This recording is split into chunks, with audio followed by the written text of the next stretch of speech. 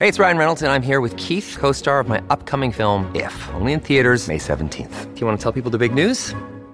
All right, I'll do it. Sign up now and you'll get unlimited for $15 a month and 6 months of Paramount Plus Essential Plan on us. MintMobile.com/switch. Upfront payment of $45 equivalent to $15 per month. Unlimited over 40 gigabytes per month. Face lower speeds. Videos at 480p. Active Mint customers by 531.24 get 6 months of Paramount Plus Essential Plan. Auto renews after 6 months. Offer ends May 31st, 2024. Separate Paramount Plus registration required. Terms and conditions apply if rated PG. As I mentioned, Tony Kemp's been very outspoken on the All-Stars match that's ahead of us in Rotorua on Saturday. Kempy said it's in danger of becoming a reserve-grade match here with the amount of pullouts. Of course, plying his trade as SENZ Brekkie host and former Warriors coach is on the line. Good morning, Tony. Morning, boys. How you going? Yeah, good, thanks. So just expand on that for our audience that didn't hear your comments yesterday. You're questioning the amount of, or the reasoning behind the amount of players that are pulling out of this All-Stars match.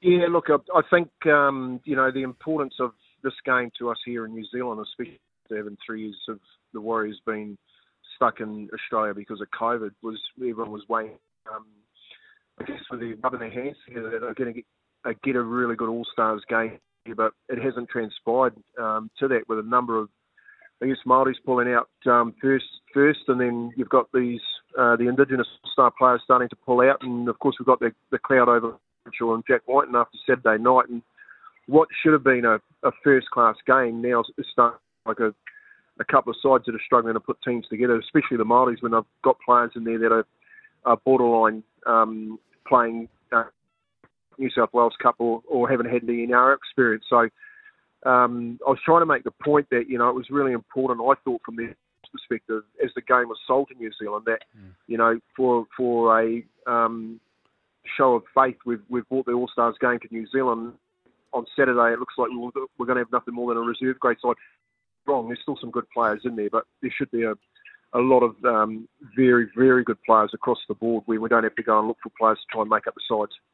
So are you cynical of the reasons of those that are pulling out? We know that, say, Nelson Asofa-Solomona said he'd been bitten by his dog and needs to recover from that. Joey Manu has a fracture in the face. Josh Addo-Carr said, I need time to recover after the World Cup. When you look at those, Kempy, they're all legitimate reasons. But do you think there's a little bit more behind some of the pullouts? Well, I think the main one, and, you've got Josh Addo-Carr saying, I need more from the World Cup. But I think if you have a look at James Fisher-Harris, he is at the World Cup as well, and he's playing for the Māoris. So you've got a set of rules at one club and another set of rules at another club, and I think the game in and around, you've got the CBA issue going on at the moment. You've got players that have come back from the World Cup and only got back into the mainstream training after Christmas. It's probably all come at a head. To decisions being made by the club is what's actually best for our player, who represents us for the 26th round. So I've having been a coach, having been part of the national setup, how hard it is to get players out of club setups to play in any type of game other than club games, and no doubt coaches would have sat down with players and said, you need to make a decision here. You're representing the club. Are you going down to a trial match basically between the Indigenous All-Stars and the Māori? And from our place of importance that we have at New Zealand, it's played after or during what's probably the biggest week for us in the White weekend, after Waitangi weekend, when the treaty has been signed and the celebration for the week is culminating with this game down at Rotorua of our home to represent our people. So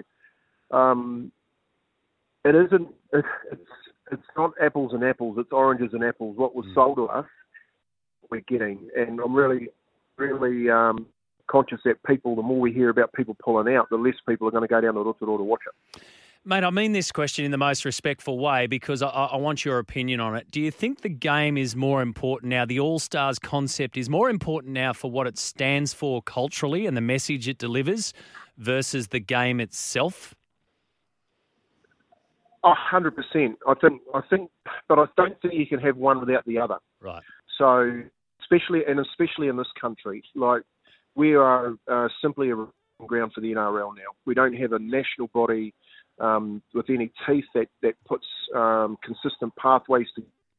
We play tournaments, in the New Zealand Māori Rugby League play plenty of tournaments where we've got 15 franchises over here picking the eyes out of all of our best kids. And if you look through that competition, Jordan Riki and a number of kids that have come through our age group Māori tournaments have been a recruitment group in our club. So the importance of that is if they're coming from those tournaments, then we should be the best players in the competition represent us back here in New Zealand, because we don't have another opportunity to see them playing on their home ground wearing their native jerseys.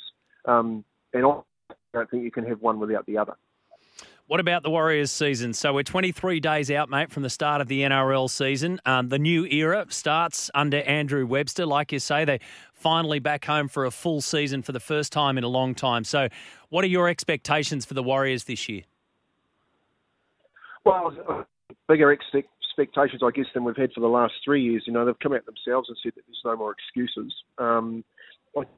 Webster, I think he's answering questions as opposed to putting cliches of, a rugby league narrative. When he's asked hard questions, he's answering them. He's saying all the right things, and he's got a really good attitude along with everyone that's stepping up and I guess, what would you say?